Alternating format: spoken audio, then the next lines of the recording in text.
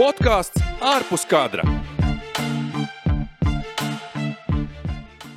Esiet sveicināti, mani sauc Almans Poikāns, un šis ir podcasts ārpus kadra. Tepat aiz stūris ir Pekinas Olimpiskās spēles, un viens no gaidītākajiem notikumiem noteikti Latvijas hokeja izlases dalība Olimpiskajā turnīrā, un noteikti neiztiksim bez negulētiem rītiem un diezgan aktīvām pēcpusdienām, jo šajā laikā tās spēles sakritīs, tā ka mēs redzēsim viņas no rīta un arī pēcpusdienā, jo Pekinā tomēr mums ir 6 stundu starpība. Bet šodien pie mums ir ciemos olimpietis, bijušais olimpietis, kurš ir izbaudījis pilnvērtīgi olimpiskā turnīra gaisotni Sočos 2014. gadā. Kaurītais, bijušais Latvijas hokeja izlases, diemžēl man jau jāsaka uzbrucējs Kobajas. Sveiks, Koba. Sveiki visiem hokeja cienītājiem. Jā, Klau, Koba, Pekinā medaļas būs mūsējiem? Hokejā, es domāju.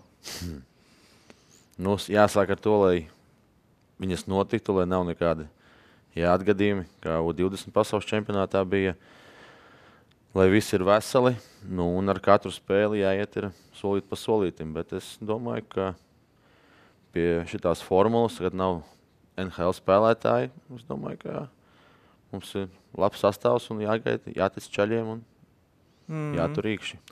Droši vien mēs esam jau tagad nonākuši pārāk tuvu, tā teikt, Pekinas Olimpiskajām spēlēm, jo droši vien, ka nenotikt jau gan jau viņas vairs nevar, jo tikai pāris nedēļas, pat ne pāris nedēļas ir paukuši līdz atklāšanas ceremonijai, tā kā droši vien jāsaka, ka viņas notiks, bet jācer, ka pietiekam drošos apstākļos, lai gan noteikti COVID-19 pozitīvais paredz, ka būs, bet cerams, ka nebūs pārāk daudz. Vai ne? Bet kā reiz arī pat mēs uzzinājām Latvijas hokeja izlases sastāvu, kas, kā jau tu teici, ir bez NHL spēlētājiem, un tas ir loģiski, ņemot vērā Ziemeļamerikas lēmumu vai nedoties uz Pekinu. Kam tas nāk par labu vai par sliktu, tur noteikti varam paspriedelēt, bet par tām medaļām es jautājumu tev neuzdevu nejaušo, kā mēs atceramies pirms 4 gadiem Latvijas hokeja izlases tik līdz finālam, kur piekāpā Soļigam Znarokam un šī brīža Latvijas izlases galvenajam trenerim Harijam Vitovaņam. Bet tur ir jautājums, vai mēs varam atkārtot kaut ko līdzīgu Vācijas iespētajam un vai mums būtu uz to jātēmē. Man pašam šķiet, ka tas ceturtdaļfināls tik un tā varētu būt griezti tāpatās, kā tas bija 2014. gadā. Tagad jau vispār tas hokejs ir tā izlīdzinājies, un katru gadu mēs redzam liels pārsteigumus. Man pašam nepatīk tā, ka, ja tās ir olimpiskās spēles, viņas notiek reiz pa 4 gadiem, ka dēļ kaut kāda iemesla nebrauc visi labākie, ka brauc, piemēram, studenti. Cepar nost, tiem studentiem varbūt viņi ir tik talantīgi, bet tajā valstī ir labākie, ir cilvēki, kas ir visu dzīvi veltījuši, piemēram, tam hokejam, un uz olimpiādu jau tas ir tāds, mērķis dzīves, aizbraukt. Ja tev neļauj tur braukt, tas tā diezgan, man liekas, ka zūd noteikti arī līmenis. Olimpiskais turnīrs bija tāds tieši hokeja kontekstā, arī, protams, citu sporta veidu kontekstā, ka uz turieni, kā jau 4 gadus cikls ir noslēdzies, vai ne, un tās svarīgākās sacensības ir priekšā, un uz tām tiešām aizbrauc paši labākie, bet jāsaka, nedaudz jau, vasaras sporta veidos futbolā uz olimpiskajām spēlēm nebrauc tie labākie, jo tur ir tie vecuma ierobežojumi, U23, es nemaldos. Un hokejā šobrīd arī pēdējās 2 olimpiskajās spēlēs, ja mēs skaitam Pekinu, arī nebrauc paši labākie, kas ir nedaudz žēl, jo tā ir lieliski iespēja arī citiem parādīt, ko viņi uz to skatu ir spējīgi. Bet kādos šie kāds ietekmē mūsu, ka nebrauc NHL hokejs? Protams, mums nav tur uzreiz noteikti pamatvārdsargs Elvis Merzikins, vai ne? Vārdsargs ir mūsdienās jau 70% no komandas, kā saka. Bet, tas taču ir sports, nav neaizvietojami cilvēku. Kāds varbūt, kurš nebūtu ticis, varbūt tagad parādīs savu no labākās puses. Jā, piemēram, Kristērs Guļevskis noteikti nebūtu ticis, jo viņš pat nebija paplašinātajā sarakstā. Man liekas, viņš pat nebija īsti Harija Vitovaņa redzeslokā uz olimpiskās kvalifikācijas turnīru, un arī tagad pārbaudas turnīros, kas bija pirms Pekinas. Viņš īpaši nebija tajā sarunā, ja mēs runājam par vārdsargiem, jo viņš Harijs tādu akcentiņu arī publiski lika publiski runāja tikai par Ivaru Punenovu un Jāni Kalniņu. Un tad viņš cerēja, ka būs vēl Elvis pievienosies, bet mēs paliekam bez Elvija. Un Kristers Guļevskis negaidīti, savu iznošu negaidīti, tagad brauks uz Pekinu. Negaidīti, bet mēs atceramies Sočos, ka viņš var, ja, un nevajag viņu norakstīt vai nenovērtēt, jo Olimpiskās spēles tas ir īsts laika periodā, tev ir jāsaņemās, varbūt viņam uz 1-2 spēlēm būs. Ja, un viņš var, ja, viņš pa 8 gadiem nav palicis nevājāks un, es domāju, nesliktāks. Tā kā. Jā, nu tagad viņš ticis starpzonā, bet sezonas laikā uz Zviedrijas līgu, kas tomēr ir diezgan jaudīgs līmenis, vai ne? Ļoti labi līga, jā. Un, nu jāsaka, teiksim, Ivaram Punanovam, viņam bija rokas trauma, viņi nesen nomainīja Šveices čempionātu mačā, un savukārt Jānis Kalniņš ir zaudējis arī pirmā vārdsarga vietu savā Zviedrijas klubā, kas, nu, līdz ar to iesaista visu šajā mikslī arī pašu Kristeru. Tā kā es domāju, ka nebūtu arī baigais pārsteigums, ja viņš sev labi parāda Harijam Vīta treniņos. Viņš arī varētu uzspēlēt. Nezinu, vai no treniņiem, es domāju, tādā turnīrā vai skatīsies, bet kā arī nebūs baigi jau pārbaudas spēles. Cik es zinu, būs viena pret OHL spēlētājiem, tur būs tāda atlase, jā. Un tur jau viss 3 vārdsargs tāpat nepārbaudīs. Tāpat nepārbaudīs tieši tā, un es domāju, ka varbūt kaut kur uz intuīciju treneris skatīsies, bet gan jau kā. Visi tie 3 čaļi, es domāju, ir labā līmenī, un mums ir jāpriecājas, ka Latvijā mums patiešām vārdsarga līnija diezgan spēcīga un konkurentspējīga. Jā, bet runājot par Hariju Vitoļņa frāzēm, es ar viņu runāju tieši reiz, kad vēl bija doma, ka NHL hokejs brauks. Un tad mēs runājām, kā būtu, ja viņi nebrauktu. Un tad viņš teica, ka tas mums nāktu droši vien par labu, jo lielākais zaudētāji būtu tās lielās izlases. Krievija, Zviedrija, Somija, Kanāda, ASV vai nekurām ir. Ja tiek NHL spēlētāji, tad viņiem bez mazai visa komanda ir no šiem spēlētājiem. Tagad būs jāsadzīvo ar Eiropas līgām vai arī brīvajiem aģentiem Ziemeļamerikā. Ja mēs zinām, ka laikam Ēriks Stāls, kurš arī tāds NHL hokejs agrāk bija, tagad ir brīvais aģents, diezgan jaudīgs vārds, viņš varētu Kanādas izlasē spēlēt Olimpiskās spēlēs, jo viņš ir brīvais aģents. Viņi, man liekas, jau ielika, ne? Viņš tagad AHL-ā jānospēlēja. Jā. Tā kā, kaut kāds zinām vārdi būs, bet, tik un tā, man pašam šķiet, ka tas ir tāds, plus Latvijai. Tādā ziņā plus, jā. Bet pats turnīrs tāds otrā šķirs turnīrs. Sočos, man liekas, Kanādai bija puskomanda NHL kapteiņi visi. Jā. Tur bija tāds. Un tā vai tā jau, ja spēle aiziet, ja izvēlas pareizi taktika treneris un, kā saka, uzmundrina mūsu karēvis, tad jau viss būs labi. Jātic tam. Jā, ticēsim, ka būs, jo visu šo spēli tāpatās būs pēc grupu turnīru, jo mēs spēlēsim vienā grupā ar Zviedriju, Somiju un Slovākiju. Un skaidrs, ka izšķirošā būs 4. spēle, kur būs play-off. Labi, ja mēs esam pirmie, tad mēs esam automātiski starpdaļfinālā, bet mēs nevajag pārāk liels izredzes, ka mēs varētu būt pirmie grupā apsteigt Zviedriju, Somiju un Slovākiju. Nevajag jau nekad augstāk, sākumā likt par zemi, bet ar Zviedriem mums vienmēr ir grūtas spēles, jo tas Zviedru hokejs tās neparocīgs. Tev Zviedri arī salīdzinoši tu dabīji pasaules čempionātā. Jā, Zviedrijā tā bija, Bet ar Slovākiem, Slovāki, es domāju, tur ļoti labs izredzes. Tur varētu būt diezgan līdzvērtīgi, jā. Un tas izslēgšanas turnīrs, tā play-off kārta ir tāda, ka tur 4 spēcīgākās no grupu turnīra, 3 grupu uzvarētājs un labākā no 2 vietām tiek uzreiz ceturtdaļfinālā. Un tad nākamās 8 tad izspēlē savā starpā, kuras tad tiks sadalīts pa pāriem, protams, un kurš tiks ceturtdaļfinālā. Visi jau noteikti gaida, ka varēs tajā play-off kārtā spēlēt par Ķīnu, kas droši vien būs pat vājākā komanda no visām. Jā. Tur jau arī bija pārunas, ka viņi vispār negribēja pielaist, lai nav tie rezultāti. Jo viņiem arī nav arī baigi daudz tādu augstu līmeņu spēlētāju, kas varētu tur godam aizstāvēt savas valsts. Jā, bet tā jau viņi baigi cenšas un taisa to komandas un ārzemnieks pārtaisa par vietējiem.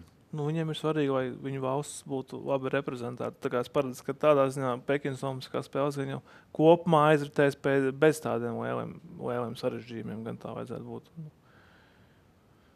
Ņemot vērā to režīmu, kāds šajā valstī pastāv, bet tavuprāt, kur varētu būt tie favorīti, tie paši iepriekšējie Olimpiskajā turnīrā hokejā tieši?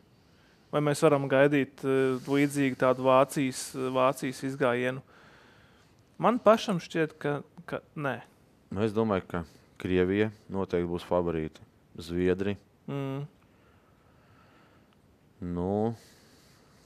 Uz tiem laikam es tā vairāk domāju. Nu, es arī domāju, ka tas pirmais četrnieks būs tāds, ka tās būs lielās hokeja nācijas. Nu, Vācija, protams, pēc izmēriem arī liela valsts, un arī tur hokeja diezgan jaudīgi spēlē. Bet es domāju, ka otrajā Somskajā spēlēs pēc kādas tāds stāsts īsti neatkārtosies. Nu, jā, es nezinu to sastāvu, nestījos, kāds viņam īsti ir tagad. Nu, jā, bet pārsvarā tās ir Eiropā spēlējuši. Tas kodols jau saglabājas. Tā kā jā, lai gan daži jau no 18. gada tur spēlē jau arī Nacionālā hokeja līgā, līdz ar to tad viņi vairs nevar atbraukt pa līgā. Nu jā, tas daudz ko maina. Tā kā mēs pirms tam teicām, tas jau ir cits turnīrs, kad nav tie labākie, nav NHL spēlētāji, tas maina. Tā kā jāstās un... Jā, jo tu tieši dabūji uzspēlēt. Pēdējā turnīrā, kurā arī spēlēja NHL hokeja Omskajā. Nu jā, tur bija. Omskajā, jā. Tur bija visādi nostāsti, bet par tēmu vēl parunāsim. Kā tu vispār seko līdz citiem sporta veidiem arī? Sportam kā tādam? Nu, sekoju līdzi tagad basketbolam, jā, TTT. Okay. Tur spēlē mana krusmeite, un tas ir... Kā viņu sauc? Vanesa Jasa. Viņa tagad arī paņēma uz lielo izlasi. Jā, tas ir, mēs visi ģimeni par to pārdzīvojam un jūtam līdzi. Skatāmies daudz spēles, kad aizēju uz spēli, tad man tur tādas emocijas mušinas, lielāks pārdzīvojums nekā es tur pats spēlēju. Jā, tad reiz pat asari var nobirt. Tas mums tagad ģimenē ir tāda jaunā sporta paudze. Tev drīz varēs aicināt parunāt par basketbolu arī, vai ne? Te jau būs uzskats. Jā, bet es jau tā vajag tur daudz ko nesaprotu. Viņa man tur pastāstās niens, kā tur spēles. Bet tā jau, protams, sportā visu dzīvi, un tas ir man tuvs, tā ir sirds lieta. Futbolu varu pastīties, tā ir kaut kāda svarīga spēle, bet vairāk jau hokeju. Nē, es vienkārši par tiem citiem sporta veidiem domāju, jo Omskā spēlēs ne tikai hokeju, bet arī par olimpiskajiem. Jā, tur jau viss turnīri. Ir kaut kādi, vārdi, uz kuriem tu liec savas cerības? Omskā spēlēs tieši. Citos sporta veidos, jā? Nē, vēl neesmu tā iedziļinājies. Kad jau nāks tuvāk, tad jau tās emocijas sāks. Es tev varu pateikt, ka TV4, kas tagad ir agrākā sportcenas.com TV gandrīz vietā, ja mēs tur pārraidām daudz kādu sporta saturu tieši TV4 kanālā, ir kamniņu sports, kas, protams, varbūt nav pats populārākais sporta veids Latvijā, bet šo sezonu mūsējiem tur ir top 3 vietas diezgan regulāri uz godu piedestāvu tieši Omskā sezonā. Jā. Tā kā es domāju, tam noteikti jāpievērš uzmanību. Nē, visiem jau mūsējiem jāsako līdzi, kā arī ātrslidotājs jābrauc uz 3. olimpiādu. Jā. Mēs, kad bijām, mēs arī gājām viņu atbalstīt toreiz. 4. vietu? Nē, tas bija nākamajā. Pjončnā viņš 4. vietu izcīnīja pareizi. Bet, prieks par viņu, ka viņam tomēr paliek tā deksme un ka viņš turpina trenēties un tagad brauc. Es domāju, ka viņš varētu palikt.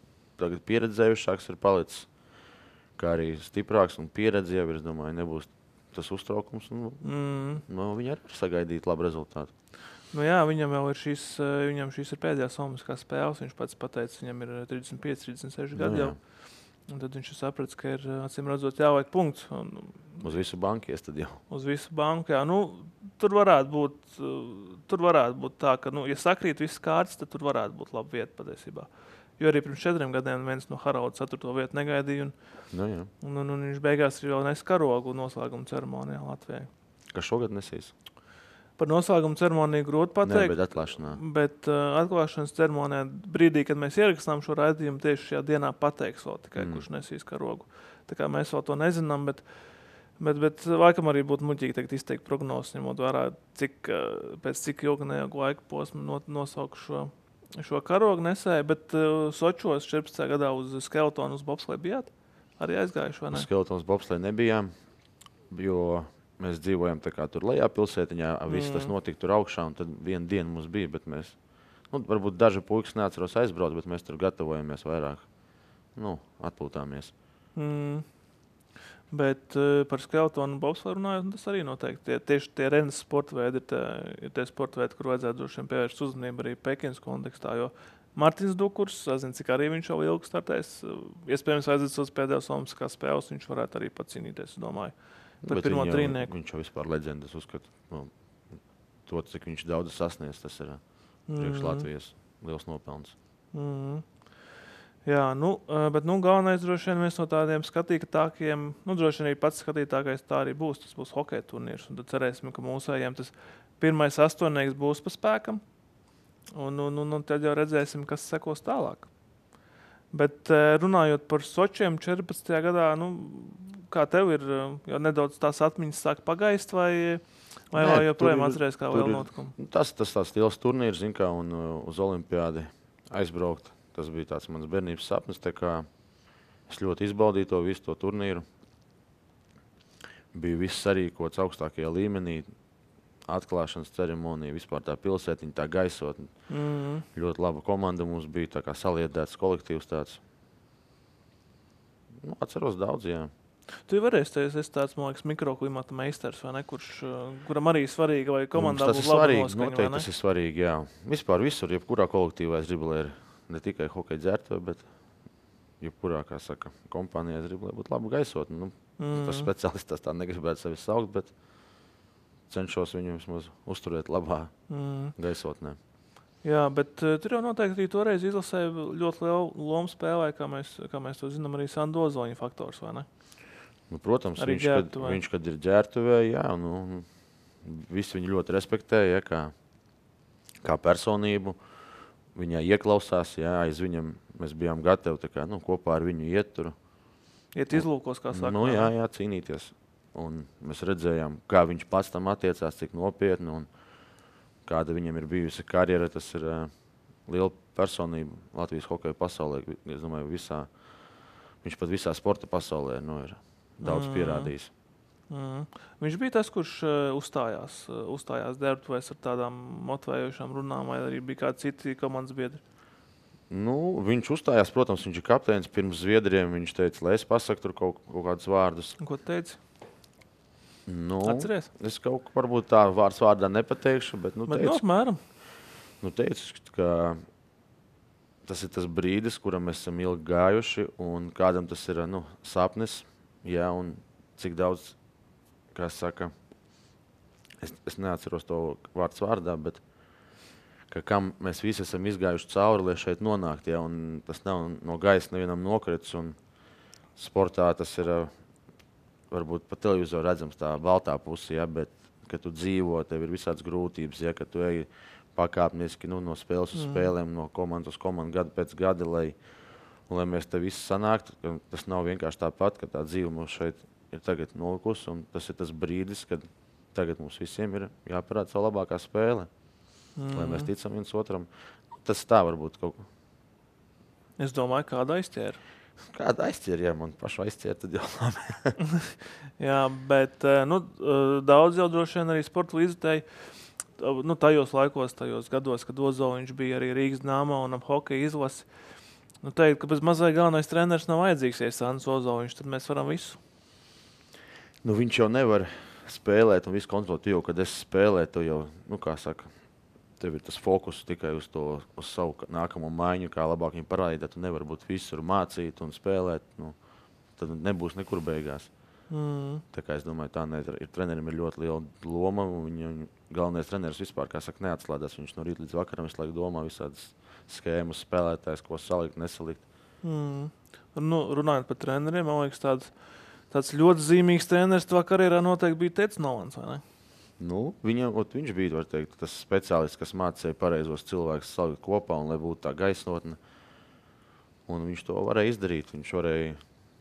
Viņš deva to ticību, lai mēs visi ticam savam mērķim, ka mēs varam, ja, ka mēs neesam atbraukuši kā turisti. Un tā arī bija. Visi bija gatavi komandā iet uz maksimumu, uz 100%, pat vairāk. Un, hokejā ir katru sekundes simtdeļu tev ir opcija.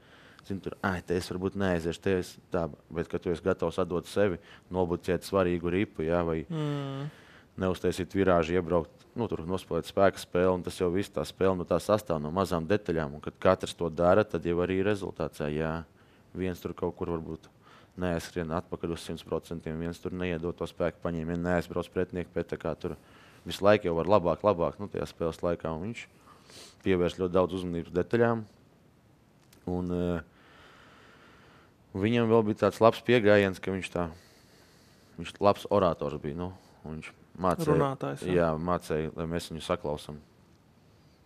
Mācēja Bobs atrast Kārtlīs par arī, Englišu. viņiem jau varbūt kanādiešiem tas ir tāds piegājiens, viņš arī tāpat ved to savu spēles sistēmu. Daudz runāja, ka tā mazāk pievērš uzmanību tām taktiskajām niansēm, arī treniņos vairāk to lietu atstājot savu asistentu pāraudzībai, vai ne, un tad pats ierodas uz tādiem, tad, kad komandoja vairāk motivēt un uzmundrināt. Tā bija? Bija, protams, tur bija visādas taktikas. Man tā liekas, ka tas bija olimpiādē, pret Somiem, kad viņš izdomāja, tagad mēs spēlēsim Latviju volu. Vispār neviens nekad nebija tādu neko dzirdējis. Ja? Latviešu siena. Mēs 4 bijām priekšā, un tie pretinieki reāli apjuka. Tad mēs to spēli labi nospēlējām. Un tad mēs, man liekas, vēl kaut kādā vienā spēlē pamēģinājām to taktiku. Interesanti, neko tādu iepriekš nebijāt spēlējuši. Jā, bet forši tas bija, jo viņš pateica, ka pret šo komandu mums nav jēgas tur skriet forčikos, tagad, tērēt liekus spēkus, lai viņi mums kaut kur tur neapgriež uz pretuzbrukumiem, un mēs izvēlējāmies tādu taktiku un pieredzējušāk spēlētāji, kas mums bija, tie bija centri, var teikt, jau viņi meta ripu mums zonā, un centrs jau, tā kā teikt, nočītoja un jau ņēma to ripu, mēs jau gājām pretuzbrukumā. Kamēr viņi to saprata, tad jau... tad jau bija par vēlu. Jā. Bet tu iepnējies par tiem runātājiem, Sandis, tu un Teds droši vien, kur vēl bija tādi ģērti vai tie... Es negribu tā kā es tur. Bet visu laiku jau puiši, kā brīvi jūtas, katrs jau pasaka no sevis kaut ko. Nav jau tā, ka tagad tas runās, visi jau runā, tā nav. Visi, kam ir ko teikt, kas redz kaut kādu labu domu vai padomu, vai tipu, ko viņš var iedot, visi jau pasaka. Tu biji, man liekas, 14. gada pasaules čempions, vai ne? Jā, es arī biju, jā. Mums bija ļoti labs sākums un laba komanda arī bija. Somas pirmo reizi, man liekas, uzvarējām. Tā bija pat pirmā spēle turnīrā. Amerikāņus uzvarējām. 6-5. Mēs gājām vispār, man liekas, vienu brīdi pa pirmo vietu grupā pēc 3 spēlēm. Mums tur baigi. Un tad beigās, ar tiem Baltkrieviem tā epizode, un pēc tam pret šveiciešiem mums nākamajā dienā ir spēle. Mēs tikai 15 stundas pārtraukums mums bija. Viņi bija tā kā vairāk atpūtušies. Varbūt mums maz emocijas jau palika. Pēc tiem Baltkrieviem bija tāds iztukšojums. Tur mēs varējām tālu iet, bet kā vienmēr. Bet Baltkrieviem man vispār pašam likās tāda bišķi nozaka tā spēle. Baigi, tas sāpīgi bija tas viss. Bet tas arī bija zīmīgs ar to, ka Tedam Nolanam tas bija pēdējais turnīrs pie Latvijas hokeja izlases. Jā, un es saku, par viņu visi bija tajā ģērtuvē, kas bija gatavi iet cīnīties. Bet pēc tam esat kaut kā uzturējuši kontakts ar viņu? Teiksim, tu tur sazinājies pēc tam ar viņu, vai kā viņš aizgāja tā? Tā ir nodaļai lapas puses ciet un rakstam nākamo. Jā, bet es jau kā es viņam tur tā zvanīt, uzbāzties, baigi negribu, man tā nepatīk. Es domāju, dzīvē, ja mēs satiktos, mēs noteikti būtu priecīgi, jā. Tomēr mums bija 4 gadu tāds posms, kur mēs nodzīvojām uz labas nots. Kurā viņš te uzticējās arī, jā? Jā, viņš man uzticējās. Viņš ieraudzīja, ka es varu teikt, esmu tāds, dusmīgs uz to momentu. Sportiski dusmīgs, un viegli man tas nenāca. Es ar ļoti smagu darbu to nopelnīju, bet viņš to novērtēja, un es, protams, esmu pateicīgs viņam. Bet es jau no pirmā treniņa parādīju, ka esmu atnācis un par savu vietu pastāvēšu, un viņš to redzēja. Jā, un Priedēns pirtī viņš nav bijis? Nav bijis, jā. Un pastāst varbūt Toms Kulens, viņš bija Polijā treneris, un tad viņš ar Nolanu sazinājās, tad viņš teica, lai pasveicinu, Kobi, pasveicinu Kobi. Jā. Mans brālis tagad ir aģents, hokeja, un tad viņš palīdzēja arī Kulenam. Iekārtoties? Jā, darba vietu. Un cik es dzirdēju pēc pēdējām ziņām, ka Nolans arī grib atgriezties hokejā, grib trenēt, un ka varbūt mēs arī izdzirdēsim, ka viņš ir atpakaļ. Ja man šeit tā viņa pēdējā pieturvieta gadījumā nebija Polijas izlase. Izlase, jā, un tur diezgan laikam bēdīgi. Viņiem tur vajadzēja iziet uz nākamo divīziju, viņi izskatīja, ka tā tur bija. Jā, bet Priedēns pirts, tur jau noteikti vis tādi interesanti gadījumi ir bijuši, ne? Nu, vairāk. Hokejs tur ir bieži ciemiņi. Jā, bieži ciemiņā. Vakar bija Miks Indrišs. Tieši. Nu jā, tagad pārtraukums, jā. Tad var atļauties. Izgāja atjaunošanās ciklu. Bija arī pamētāti mūsu metienu laboratorijā. Nu, vienmēr. Tie visi mani bērnības draugi, kuriem mēs izaugām, ja, kopā cenšamies. Man jau prieks, ka viņi atbrauc, ka es varu viņiem kaut kādā palīdzēt. Arī tāds pirts zinātājs arī pats esi, jā? Nu, es neietu varbūt kaut kādās tur galējībās, bet tur jau sertifikāts arī bez mazai vajag, vai nevajag būt tāds pirtnieks, tāds licencēts pirtnieks bez mazai. Es pat tādu sev neuzskatu. Bet man patīk tas pirts rituāls, man patīk, kad ir kvalitatīvu pirts, jā. Nu, ar malku kurināt, nevis tur elektrības vai gāzes, patīk ar slotām. Patīk visādas tur varbūt. Tur smaržas tāda, es ticu tam. Bet tā viņš jau, man liekas, īsti nepiedienas pirtī, ne? Pēc tādā profesionālā rakstura. Čehijā, Slovākijā, jā, pēc katras spēles vienmēr ir aliņš, jā. Vienkārši nevajag atkal iet tur un pēc diviem tur tagad bungot, jā, bet viens aliņš vienmēr pēc spēles labi. Un tāpat es domāju, pie pirts laikā nav labi, jā. Bet pēc pirts tur varbūt maziņo 0,3 atjaunot tur B vitamīnu, tas ir labi, ka tu esi izsvīts. Normāli, jā, jo ir jau bieži dzirdēt, teiksim, arī par vīnu, ka pēc spēlēm vai pēc tādiem intensīvākiem treniņiem. Jā, sarkanvīns, jā. Paceļ testosteronu. Varbūt miegs labāk kādam būs. Jā. Ir tāda Larionova sagatavošanās metode. Pirms spēles izdzer pudeli vīnu. Diena pirms spēles. Jā. Es pamēģināju? Es pirms spēlēm jau nedrīkst tā. Jāpaliek ir profesionāli. Un kad pabeigšu profesionāls, savu sporta gaidu, tad jau varēšu visu ko pamēģināt. Klau, bet ko ar labu mikroklimatu var panākt? Ļoti daudz kolektīvs jau. Tas ir kolektīvs sportavējs, tāpēc jau ir tādi sportisti, kas varbūt nevar kolektīvā, jā, varbūt no bērnības kādam. Dažādas jau personības ir. Tāpēc viņi iet uz to tenisu, iet uz boksu, jā, uz individuālajiem sporta veidiem. Te jau vajag to ķīmiju, ja tev nebūs saprašanās ar savu maiņas biedru, jā, sāksim ar to, jā. Tad jums nesanāks tā spēle, jo hokejs ļoti ātri spēle, te jau vajag just to, tu nevari pēc noteikti schēmas visu darīt. Tev ir jāgrib, jā, lai tev vienmēr tur uzslavē, lai ir tā pareizais kontakts, ja tu ar kādu tur esi konfliktā vai negribi runāt, tad jau tas uz laukums reiz ir redzams, jā. Kad ir, piemēram, 3 cilvēki vai 5 cilvēki, kas viens par otru sitās, tā spēle tā kā no rokas sāk doties. Un tas ir tas lielākais spēks. Bet cik es esmu pieredzējis kolektīvā? Vienmēr būs tāds cilvēks, kurš kaut ko bišķi tur to kopējo noskaņu bišķi čakarē, man liekas. Kurš nebūs uz vienu viļņu, kurš nebūs uz vienu viļņu ar pārējiem. Kā tādās situācijās? Vienmēr no vilku bara, kā saka, vajag liekos mēģināt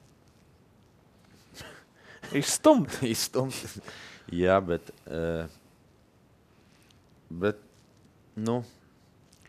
ir tev jābūt. Ja tu neesi kolektīvs spēlētājs, tu vari kādu laika periodu, bet tu jau esi izvēlējies savu tādu profesiju. Ja? Tev ir jābūt kolektīvā. Tu nevari būt tās tur nājas tikai par sevi, man tur savu punktu svarīgi. Tad jau tas te jāredz trenerim. Jo tu jau nezini viņa to domu, varbūt viņam tieši vajag tādu, jo viņš var iemest tādā brīdī, un tev jāsaprot, viņš ir vajadzīgs mūsu komandā. Kaut kur jāpievēr acis tad uz kaut kādām viņa rīcībām. Jā, bet es, piemēram, tagad mēs vienkārši sākām to runāt, ka ir dažādi.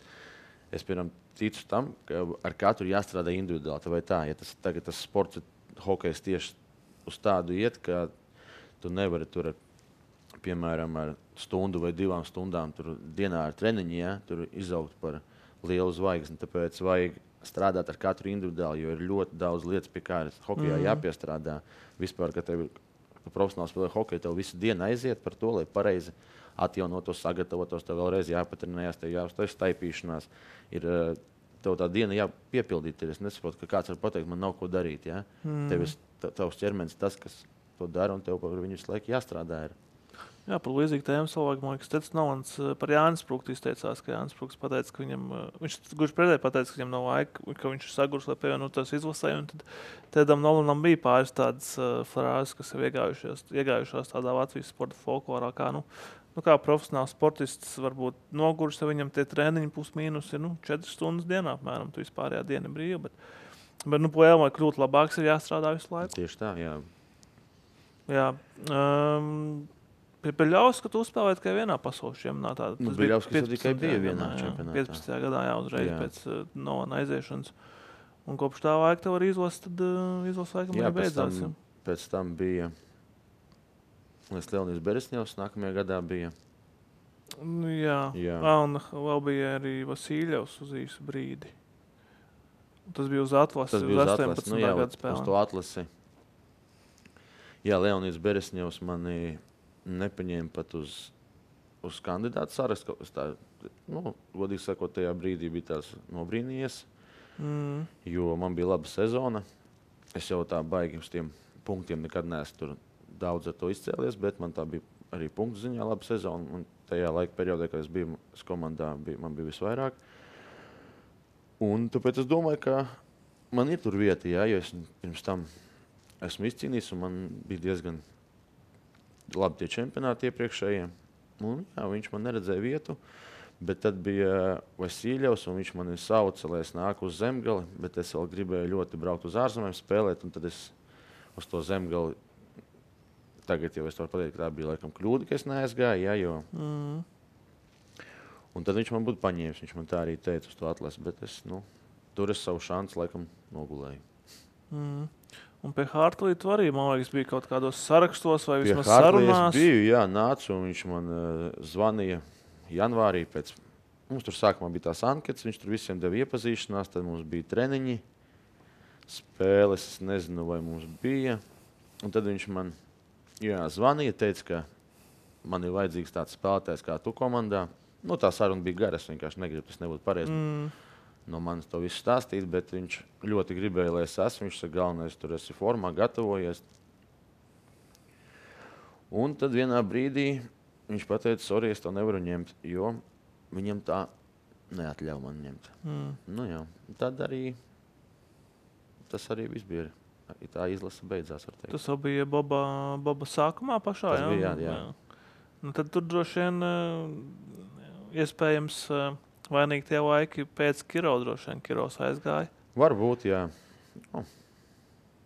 Gan jau tie cilvēki paši zina. Bet bija, nosauksim to par paudzes maiņu izlasē. Nosacīt paudzes, tu jau esi tādā vecumā, ka man liekas, tev ir jāspēlē un jāspēlē. Tas arī bija mans redzējums, bet kā tā viņš ir. Tas ir sports.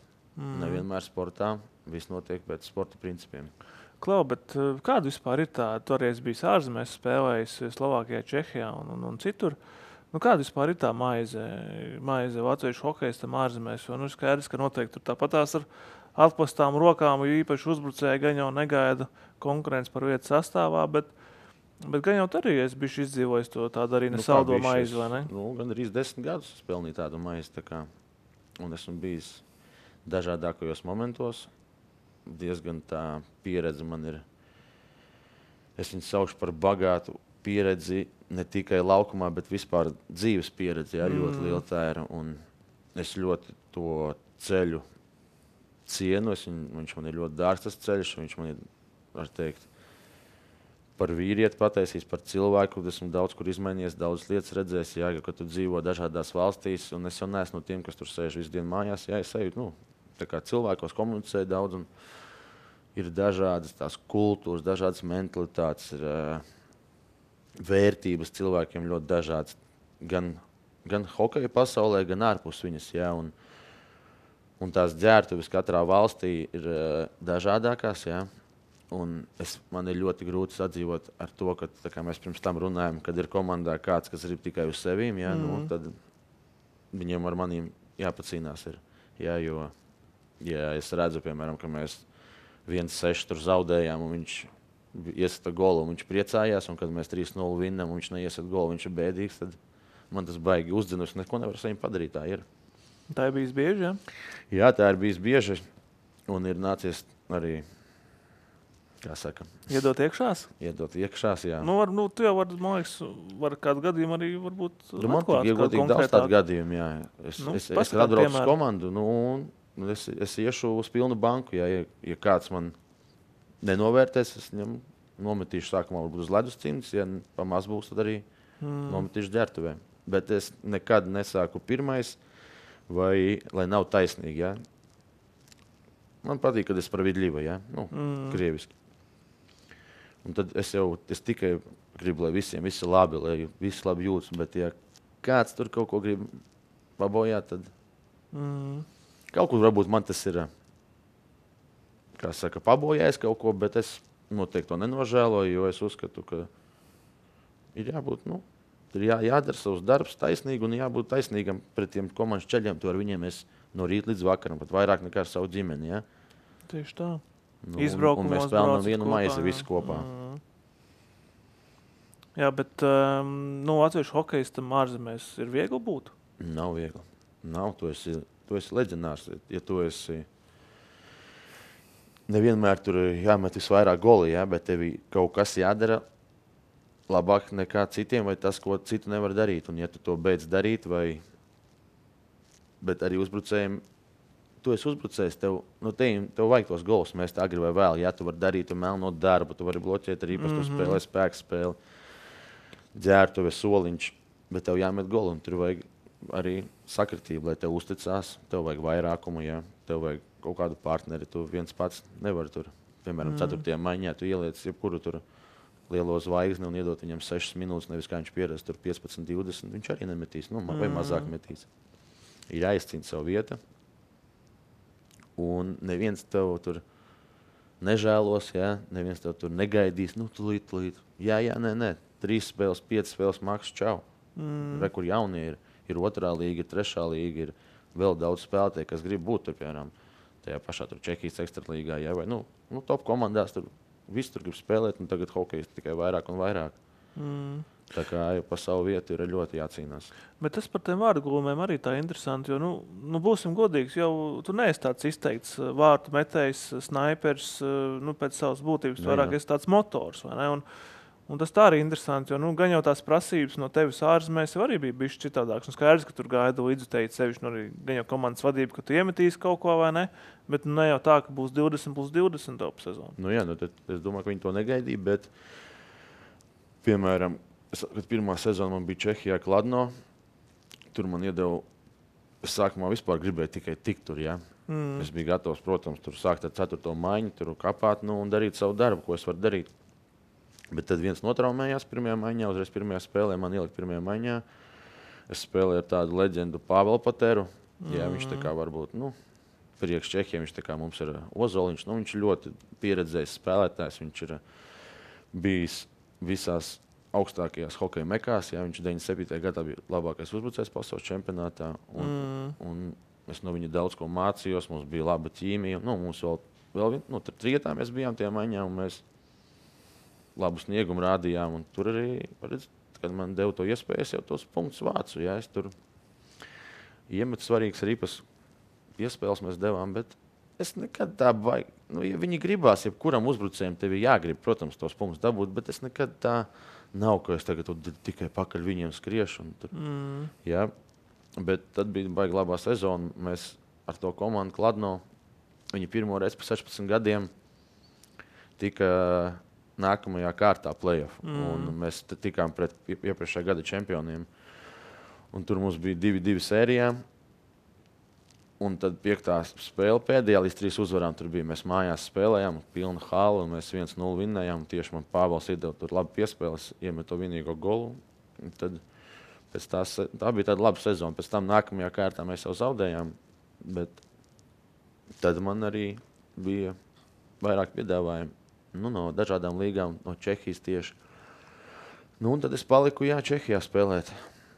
Un pēc tam redzi, bija tie Bielie Tigri. Tur arī kā sākumā viņi varbūt gribēja, lai es tos punktus vairāk vācu. Es spēlēju ar Pēteru Nedvedu vienā maiņā. Tas ir jaudīgs. Tas arī, jā. Bet tad es notraumējos un atkal tam man vajadzēja sevi pierādīt jau no 4. maiņas. Traumas ļoti ļoti tas ir, var sabojāt, karjeru, var sabojāt dzīvi, tā kā ir jābūt gan profesionālam, bet ir tādas traumas, kuras tu varbūt nevar ietekmēt, tā kā laikam sauksim to par veiksmi. Bet ar manu spēles stilu man jau arī pašam jāsaprot, ka tur lielāks risks dabūt to traumu. Tavs spēles stils prasa daudz resursu, jo Daudz tas ir ļoti resursu, aktīvs, fizisks. Un ledus pēc spēles jāliek, tā kā. Bet, kur sezona tev bija tāda, mācībām bagātākā, tādām, vai sarežģītākā sezona, tavuprāt? Es vienmēr gāju ar visu, ko man tā dzīve deva, es pieņēmu, taisīju pareizos secinājumus, paliku taisnīgs pret seviem, pret apkārtējiem un darīju savu darbu. Esmu liels tāds darba fanātiķis, es varu caurām dienām tur trenēties, tur darīt visu to, iet tur viens pats laika uz zāli. Es vienkārši daru, tā kā var to teikt kā robots, vai es gūstu no tā baudu, es gribu, ja es to daru, tad es gribu maksimumu no tā. Bet pagaidu gadījumā Kladno nebija arī Jāga klubs? Bija, jā. Tas bija tas, kurā spēlēja? Es atbraucu, tieši, kad beidzās lokauts, un tad vienu nedēļu vēl visi tie NHL spēlētāji tur bija tajā komandā, un tad viņi visi aizbrauc. Viņi arī satika Jermeni? Jā, es saku, vienu nedēļu mēs tur. Viņš jau arī, man liekas, dzirdēs tāds nedaudz individuāls tomēr ir? Ne? Viņš ir tāds īpašs, tādi tur, tāds, nezinu, tie ir tādi. Labā vārdu nozīmē tarakāni, viņš tur visādus rituālus savus dara un kā personība, bet viņu var mācīties ļoti daudz. Uz ledus viņš bija tā kā komandas treniņi, un tad bija Jāgra treniņš, ar vestēm, tur šeit mēs likām smagumus. Kur arī piedalās visa komanda, Varbūt nevienmēr visi, bet, varbūt tie vecāki tādi, kas bija spēlētāji vai kas bija daudz spēlējuši nogruši, tie nenāca uz to treniņu. Tas bija vakar treniņš. Viņš varēja neatnākt uz komandas treniņu, bet uz to viņš nāca. Un tad tur mēs taisījām tikai viņa vingrinājumus, kas viņam ir izdomāti tur ar gadiem, pie kuriem viņš nonāca. Un tās detaļas, ko viņš tur stāstīja, tas bija baigi forši. Un īstenībā es pēc tiem treniņiem, bet vispār pēc tā visas bija baigajā labā formā biju un spēlēju tur pa 21 minūti. Un bija spēks daudz. Fizuha kārtīgi. Fizuha kārtīgi bija, jā. Ko 45 minūtes, bet tu mauc. Tev karjera ir bijusi tāda diezgan raiba, visādiem notikumiem, bagāta klubiem arī.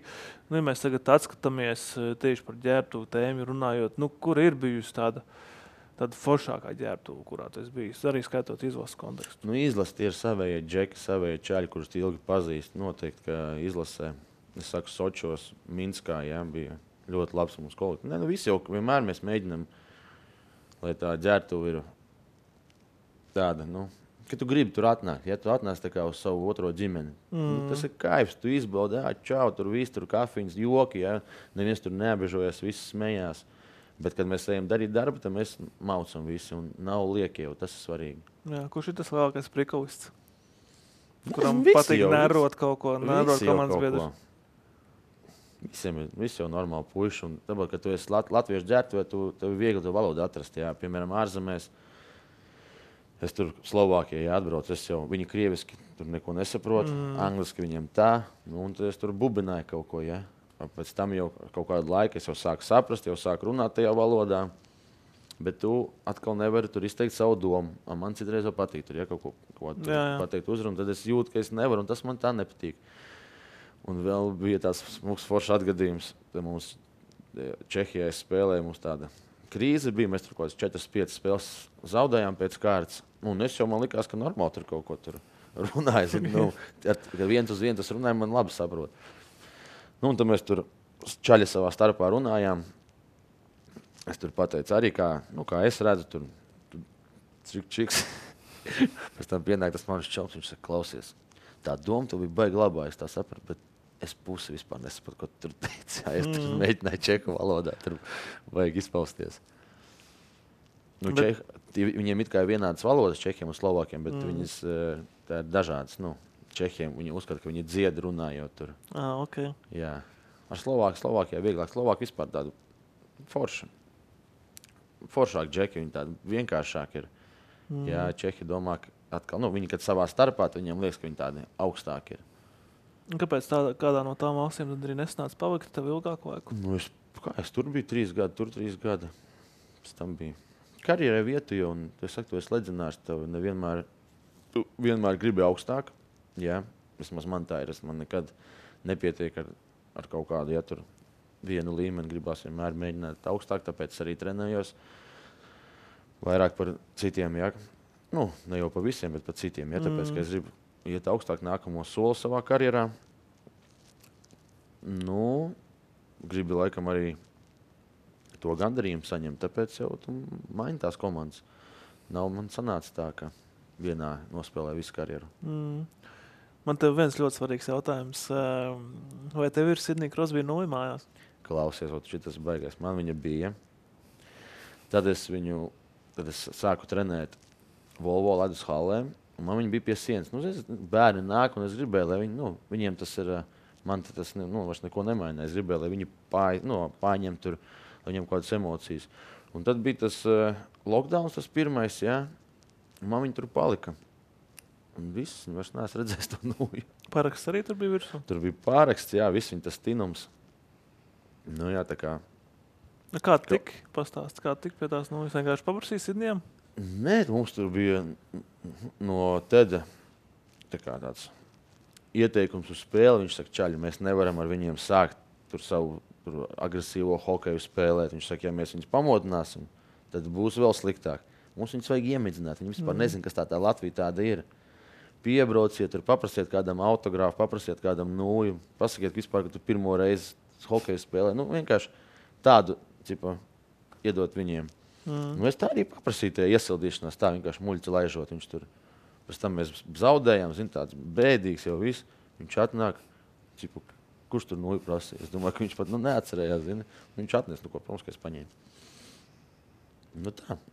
Nā, un tad tas nav uzdevums, bija iznārot kanādiešu.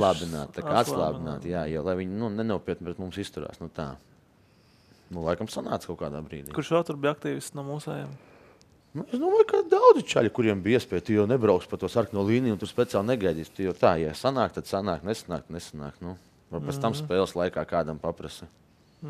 Ķēniņš viņam arī, vai ne? Viņam arī vārdi bieži no jāmeklē. Jā, viņš arī. Viņš ir komandas spēlētājs. Nu, sanācis tavuprāt, viņas nav līdz ar bišķiņu. Nu, rezultāts jau, es domāju, parādīja. Nu, jā, mēs nevinnējām, bet mēs ļoti labi spēli rādījām. Nu, manās acīs, lai gan mēs zaudējām, tā ir noteikti viena no Latvijas izlases top spēlēm, kāda ir bijusi. To varētu skatīties vēlreiz, un arī atcerēties vairāk kārt. Un nebija tā, ka mēs tur, gājām, piemēram, tur no kādu periodu vai uz maiņu, un ka mēs tur, beidzām ticēt. Mēs vēl vairāk un vairāk paši no tā uzkurinājāmies, no tā, kas notiek. Un tas ir svarīgi. Tāpēc ir tas treneris, kas viņš jau uz to spēli, viņš jau gatavojās pusgadu, vai tur, ka viņš zina, ka tur nebūs neviens liekais, ka neviens tur nesēdēs, tur neapvainojās, ka viņi neizlaida. Saprot, tas ir būtiski. Bet Kanāda pasaules čempioni mēs esam uzvarējuši tagad. Nu jā, tā arī ir ļoti liela spēle. Bet varbūt drusciņ cita Kanāda, bet tas jau nav svarīgi. Rezultāts jau paliek beigās. Jā, un Kanāda ir Kanāda. Jā, viņi var ar trešo sastāvu braukt, viņi paliek Kanāda. Nu, redzēsim, kā mūsējiem ies Pekinā, bet tu uz Pekinu, diemžēl, nebrauc. Nu, arī es kaut ko nezinu, protams, bet varbūt tas pamainīsies. Tu spēlē Olimpā šobrīd, un pagājušajā sezonā nespēlēji, cik saprotu, tas bija nopietnas traumas dēļ. Nu, jā, gan arī 2 sezonas nespēlēja. Bija ceļa trauma man, diezgan pilns komplekss, tur, kur krustis, sāni, meniski, tur konduļi. Viss sabruka pilnīgi, jā? Sabruka, un uz tādas vispār no 0 epizodes, kaut kādas tur, es pat negribu saukt pa spēku paņēmienu, mēs vienkārši pieskārāmies ar pleciem, tings kaut kas noklikšķēja. Un viss, es aizgāju uz dzērtuvi, es domāju, tieši atpakaļ spēlēt. Un tad es uzkāpu uz tāda balansa tā dēļ. Es domāju, ja es varu uz tā balansu nostāvēt, es eju atpakaļ. Zini, man tur saka, nomierinies. Es saku, nē, viss normāli. Un tad man tiks vēlreiz iešķelties, sapratu, labi, miers. Un es domāju, tā nekas nopietns nebūs. Un izrādījās, ļoti nopietna trauma. Uztaisīja man vienu operāciju, pirmo orto. Cik es sapratu, man uztaisīja viņu tā diezgan pavāju, jo es pusgadu nevarēju kā aiztaisnot, vai tā. Es tur gāju pie fizioterapijām katru dienu, tur mēģinu, maksimumu gribēju ieguldīt tajā, jo es gribēju vēl spēlēt. Es ļoti profesionāli par to attiecos un vienkārši nevaru taisnoju kāju, kas liek krakšs. Un tad es atradu ļoti tādu labu doktoru, es viņu gribētu arī izcelt un viņam pateikt paldies. Tas Mareks Mačuks, ja, un viņš ļoti tā attiecās pret to manu situāciju un uztaisīja man atkārtot operāciju. Un tagad man ir super, es varu spēlēt un viss ir labi. Tu esi apakaļ Olimpā. Es, protams, tevi visu savu dzīvi. Es būšu godīgs, ka tu spēlēji izlasē, tu biji viens no maniem mīļākajiem spēlētājiem. Tie ir tāpēc, tie ir tavas enerģijas dēļ, un man ļoti patīk, kā tu ziedojies komandai un atdevi tai savu dvēseli. Lauvas sirds, kā tagad populāri saka Latvijas hokeja izlases kontekstā, bet tagad spēlē Olimpā. Un es tev vienmēr esmu atcerējies kā uzbrucēju, bet arī šobrīd tev neviens goliņš nav Olimpā. Pagaidām nav, protams, ka pagaidām, jā, bet kāpēc tā? Būs vēl garš un arī ieminējies aizkadram. Mēs jau runājam, ka laikam arī par aizsargu pa brīdim pārslēdz. Jā, es tagad pēdējo pašu spēlēju uzbrukumā, bet tā es jau mēnešu 3 esmu aizsardzībā. Jā, man patīk tā loma. Tā kā es labprāt, es sev tur redzu. Es domāju, ka es varētu sev tur, kā saka, parādīt no Kāpēc labāk. tev patīk tur aizsardzībā? Tāpēc, ka ir cits spēles redzējums. Jā, no aizsarga pozīcijas pavisam cita spēle. Un, daudzās epizodēs tu jau jūti, ko tas uzbrucējs darīs. Un es varētu varbūt, kā lai saka, to, kas man ir uztrenēts, jā, es varētu no aizsardzības viedokļa viņu varbūt labāk parādīt. Es tā redzu. Un palīdzēt komandai labāk. Man patīk spēle aizsardzībā. Jā. Es varu nobloķēt ripu aizsardzībā. Tas ir vairāk opcijas. Ja. Man patīk tas ritms, ja, piemēram, kad spēlē 3 aizsargi pāri. Ja, ir. Un citreiz tad ir vēl 7. aizsargs, bet, kad tu spēlē 3 aizsargi pāros, tu visu laiku spēles tajā tonusā. Tu zini, ka tu ej stabili. Ja. Uzbrukumā atkal tur nav. Ja tu esi tur 4. maiņā vai tur tas mazākums vairāk, tur varbūt ilgāk var izlēst, ja, tad tu izēji no tās spēles adrenalīna. Un tas man patīk, tas ritms, ka tu spēlē visu laiku to esi iekšā. Un ir pēc uzbrukuma ir vieglāk to spēli. Uzbrukumā viss tā ātri notiek. Aizsardzībā tev ir drusku vienmēr vairāk tas brīdis. Tā bišķi mierīgāk ir, jā? Man tā patīk, piemēram, pirmo piespēli iedot, jā, aizsardzībā es no tā gūstu baudi, jā. Jā, bet tad, cik es saprotu, tagad arī dara kaut ko paralēli sportam. Tas hokejs laikam vairs nav tev top 1. vietā, bet arī domā, ko darīt papildus un ko darīt tālāk. Jā, bija man laika periods, kad es, ja saproti, ka tu pelni leģionāru naudu un ja tev, piemēram, bijis kaut kāda tur, varbūt trauma, ja kaut kāda, vai tev komanda neveiksmīgi nospēlē, tur nav bijuši play-offi, ja? Un kamēr tev meklē to darbu, tu jau visu laiku dzīvo tikai no iekrājumiem, ja? Un tu jau visu dzīvi esmu tikai spēlējis hokeju, es jau nekur citur man, kā saka, nebija ienākumu, ja? Tad ir jāsāk saprast, ka tu jau esi vīrietis, tev ir jāuztur ģimeni, tev ir jāpelna, un ja tev ar hokeju nevar tu izdarīt, tad tev ir jāņem, kā saka, groži savās rokās vai kā. Bet tev Olimpā labi maksā? Es domāju, ka visiem ir tās algas dažādas. Es domāju, kādam labāk, varbūt kādam mazāk. Bet... par to varētu iztikt tikai ar Olimpu algu? Noteikti, ka nē. Jā, bet es vairāk spēlēju to hokeju tagad baudēju, ja. Es gribu izbaudīt, es varu.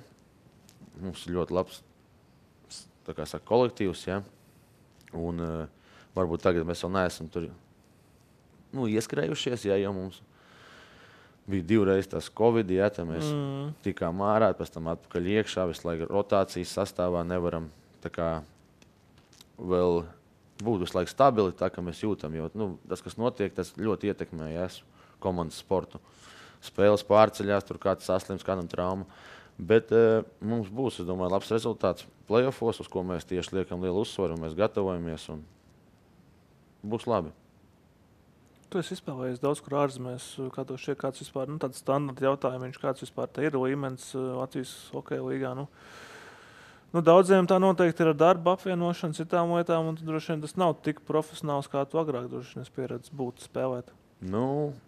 Jā, visiem jāstrādā daudz. Mums ir treneri komandā, visiem kaut kas jādara. Tu nevari notrenēties, un iet mājās, gulēt tur un gatavoties. Tu saproti, ka tev kaut kas jāmūc. Es domāju, ka lielākā daļa strādā. Bet es nepabeidzu stāstīt, ka es biju sācis, piemēram, es sapratu, ka man jāpelnā, un es sāku tur ar restorānu biznesu, ar konditorijām. Tā man bija arī ļoti laba mācība. Varbūt ne līdz galam viņi tur bija beigās veiksmīgi, bet tā bija laba mācība. Es sapratu, ka es gribu būt hokejā, ka esmu hokeja cilvēks. Es sapratu, ka es visu gribu savus resursus ieguldīt tālāk attīstībā, hokejā palikt. Ja es gribu trenēju tieši individuāli vairāk, jo es redzu, ka tajā tas ir vairāk vajadzīgs sportistam nekā es tagad tieši komandu trenēju. Es domāju, līdz tam es arī nonākšu, bet pašlaik tas ir mans. Man ļoti patīk, kad mans audzēknis pie maniem tur nāk jau kādu laika periodu, un es redzu to viņa progresu. Jo pirms tam viņš tur kaut ko nevarēja, un tagad viņš to dara tur super. Tas ir priekš maniem tā ir bauda, kad es varu to palīdzēt ar to. Patīk tās emocijas bērniem, kad viņi ir priecīgi, kad viņiem kaut kas sanāk. Kad viņš sāk tur, piemēram, mest golus, pirms tam viņš tur nevarēja, tagad viņš tur sāk tādā veidā mest tos golus. Kad tas rezultāts ir, un tas ir trenerim laikam lielākais gandarījums manā momentā. Tā kā es pats gūstu no tā baudu, un es eju, var teikt, uz katru dienu es dzīvoju ar to domu, lai dotu jaunas iespējas trenēšanās, lai man būtu tur, piemēram, metienu zona, bet tie neparasta, bet tieši ar slidām, jo es ticu vairāk, ka metienu jātrenē tieši slidās, jo, kad tu esi apavos, tas ir drusciņi jau pilnīgi kaut kas cits un cits ķermeņa veida transferi, tev vajag pareizi pārmest svaru no kājas uz kāju. Man patīk slidošana, slidošanas detaļas visādas. Tad man patīk trenēt uz tās slidošanas trenažiera, kur tu esi blakām un uz kura tu nevari nepareizi tehniski slidot, tādas lietas. Pats, kad spēlēju profesionāli, braukoju pa visām tādām vietām un trenējos, un tajā pašā brīdī mācījos no tā visa, un man vienmēr pierakstīja, man tas ļoti patika viss. Tas ir tas, ko es daru tagad. Tagad uztaisīju, ne jau, protams, es viens, bet ar saviem domu biedriem, uztaisījām mazu 3x3 hokeja laukumu ar bortiem, ar stikliem. Tagad, diemžēl, kad bija tas stiprie vēji, viena puse nokrita un salūza, bet tagad atkal no jauna jātaisa. Tā ir daļa no pieredzes. Tā ir pieredze, protams, un es visu to daru pats ar saviem resursiem, cik es varu. Un tā ir tā lielākā pieredze, jo vajag to ceļu iziet. Tā, piemēram, ja man tur svinēt loterijā tur naudu, un tagad es paņemtu firmu un kur uztaisiet man tur, tas ir pavisam kaut kas cits. Te es braucu katrai skrūvītei pakaļ pa 10 reizēm, tur katru šo sīkumiņu, tev visam tam jādzīvo cauri, un man tas ļoti patīk. Tu runā, bet tu nesauc to vietu, kā sauc, kur tu darbojies ar saviem domu biedriem? Tas ir Priedaine, pie Lielupas tilta netālu, 2 km no Lielupas tilta. Tas ir tagad jau izveidojies tāds komplekss, kur ir ļoti tāds miers, tur ir mežs, mums ir upe blakām, tāda laba gaisotne, no dabas, pateicīga daba, ļoti, kas ir vēlreiz akcentējuši svaigs gaiss, kas ir ļoti daudz, kad tu, piemēram, Rīgā visu laiku dzīvo un tur pēc tam tu atbrauc un tu jūti. Ir autentiska pirts, kas ir pēc vecām tradīcijām, ar malu kurinātu, ar slotiņām, kā es vēl pirms tam teicu. Un tagad ir izveidojies tāds sporta komplekss, kur ir sporta stadions, trenežieru zāle, metienu zona, ledus laukums, asinātava. Tad nosaukums laikam ir Hockey Planet.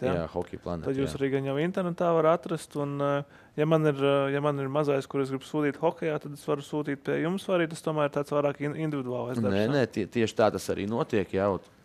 Piemēram, to vienkārši ir doma, jāatver savu bērnu, bet tu domā, kā ar nūju, kā tur ar slidām, forma, kā. Pie mums tagad nāk, tie audzēkņi, un var teikt bez nekā, un mēs viņus tā kā apģērbjam, atradīsim visu un palīdzēsim ar visu. Un svētdienās mums tagad jau ir iegājis, tā ir mūsu tradīcija, mums ir dienas nometne, visu dienu. Mēs no 10 sākam, sākumā mēs ejam uz ledus, vai inbox ledus halē, vai majoros, kad ir iespēja. Un pēc tam mēs braucam visi uz Priedēnu. Tad mēs visu dienu tur dzīvojam, trenējamies visu dienu, kad ir iespēja iekšā, kad nav, tad ir ārā, ja, un daudz liekam uzsvaru, lai viņi progresētu, protams, ja, treniņi ir katram sabalansēti tā, lai kādam tur nav pat raku arī, zin kā, nevienam nemēģinam nodzīt, bet tie, kas jau ir gatavi, tiem iedodam vairāk slodzi. Ir arī kaut kādā brīdī sporta spēles, ja, skatāmies hokeju, citreiz kopā pāanalizējam. Un tā jau tāda, tā kā jau izveidojusi tāda sava ģimenīte, viņi tur atnāk, jau satiekās, viņi jau tur ir čomi savā starpā, zini, un kā viņi gūst tās emocijas, un tas ir ļoti vērtīgi, un kā trenerim, ja, un es saprotu, ka es nepavēltu to visu daru, ja, tas ir man tāds liels gandarījums, ka es to visu redzu, bet tas arī ir tāds baigais iztukšojums dienas beigās tā, ka tu vairs, esi gatavs tur tikai iesgulēt, jo ar bērniem ir, viņi prasa uzmanību, un viņiem vajag viņu dot, un tev ir. Tātad treniņi ar Kobu Jasu, tāda varētu būt diezgan interesanti, gan jau tur arī kaut ko motivējoši arī viņiem pamāca. Jā, pēc situācijas, protams, mēs dzīvojam visi kopā, es neesmu tikai viens treneris, ja bieži mēs arī pasaucam kādu varbūt, kādu spēlētāju, ja, kas, no izlases vai pasaucam kādu treneri, pasaucam fizioterapeitu, ja. Lai visu laiku viņiem ir kaut kas jauns, un lai viņi var arī gūt jaunu pieredzi no dažādākām pusēm un mēģinām viņiem dot to labāko, ja. Veselīgi ēdienu dodam, ja, lai nav kaut kāda, piemēram, tur fast food, ja, citreiz tie bērni grib, bet mēģinam, ja, tur auglīši daudz, tur, lai viņi gūst progresu, jo sportis progresē no miega un no laba ēdiena. Ļoti interesanti. Klau, sporta centrs .com TV televīzija vairs nav, bet sporta centra radītais sporta saturs ir daudz tiek pārraidīts TV4 kanālā jaunizveidotajā. Un diezgan plašs sporta saturs ir arī platformā Viaplay, kur demonstrē UEFA Champions League, NHL mačus, arī pirmo formulu, kurā ir starpzona, bet jaunā sezona droši vien būs ļoti interesanti ar daudz pārmaiņām. Ko tu pats no sporta skaties vispār? Protams, hokeju skatos, skatos interesantus UEFA līgas, Champions līgas spēles. Jā, kur ir tava komanda? Vai no bērnības, kurai tu esi sakojis līdzi? Ja runāt par NHL, tad bērnībā patika Detroit Red Wings, bet tagad jau laikam ejot, tas jau vairs nav tā saglabājies, ka ir viena komanda, kurai tur fanoju līdzi, bet patīk laikam, jo man nekad nebija bērnībā iespējas, skatīties tās NHL spēles. Nebija, ne internets nebija, ne pa televizoru rādīja, un kad es ierodzu NHL spēli, man tad likās, tagad tas ir diezgan pieejams, un ir ļoti labi, ka ir Viaplay, kur var pastīties NHL spēles, un skatos, protams, mūsu puišus, ja Dinamo Rīgu. Viņiem jūt līdzi, un ļoti ceru, ka sāksim labāk spēlēt, un būs vairāk tās uzvaras, jo, esam jau noilgojušies, vai ne, kad ir labs sniegums, jo mēs esam hokeja valsts, un ir tīpaši Rīgā, kāpēc Rīgā visa valsts. Un mēs gribam tās pilnās halas, labi, tagad varbūt daļa tiem laikiem, nav, bet, cerams, ka būs labi un Dinamo vinnēs un tiks playoffos. Droši vien šo sezonu vairs baigi cerēt nevaram, ka viņi tiks izslēgšanas turnīrā, bet visas cerības uz nākamo sezonu, man liekas, kādas jau ir pēdējos 5, 6, 7 gadus, diemžēl pa to pagrabu perinamies. Bet paldies, Koba, ka atnāc. Noteikti mums būtu vēl par ko parunāt, bet to droši vien atstāsim citai reizei. Bet cerēsim, ka mūsējiem viss izdosies Pekinā. Jā, tas ir pats galvenais tagad. Turam mīkšus, jā. Jā, tieši tā, turam mīkšus. Un paldies, un podcasts ārpus kadra būs atpakaļ jau pēc pāris nedēļām. Podcasts ārpus kadra.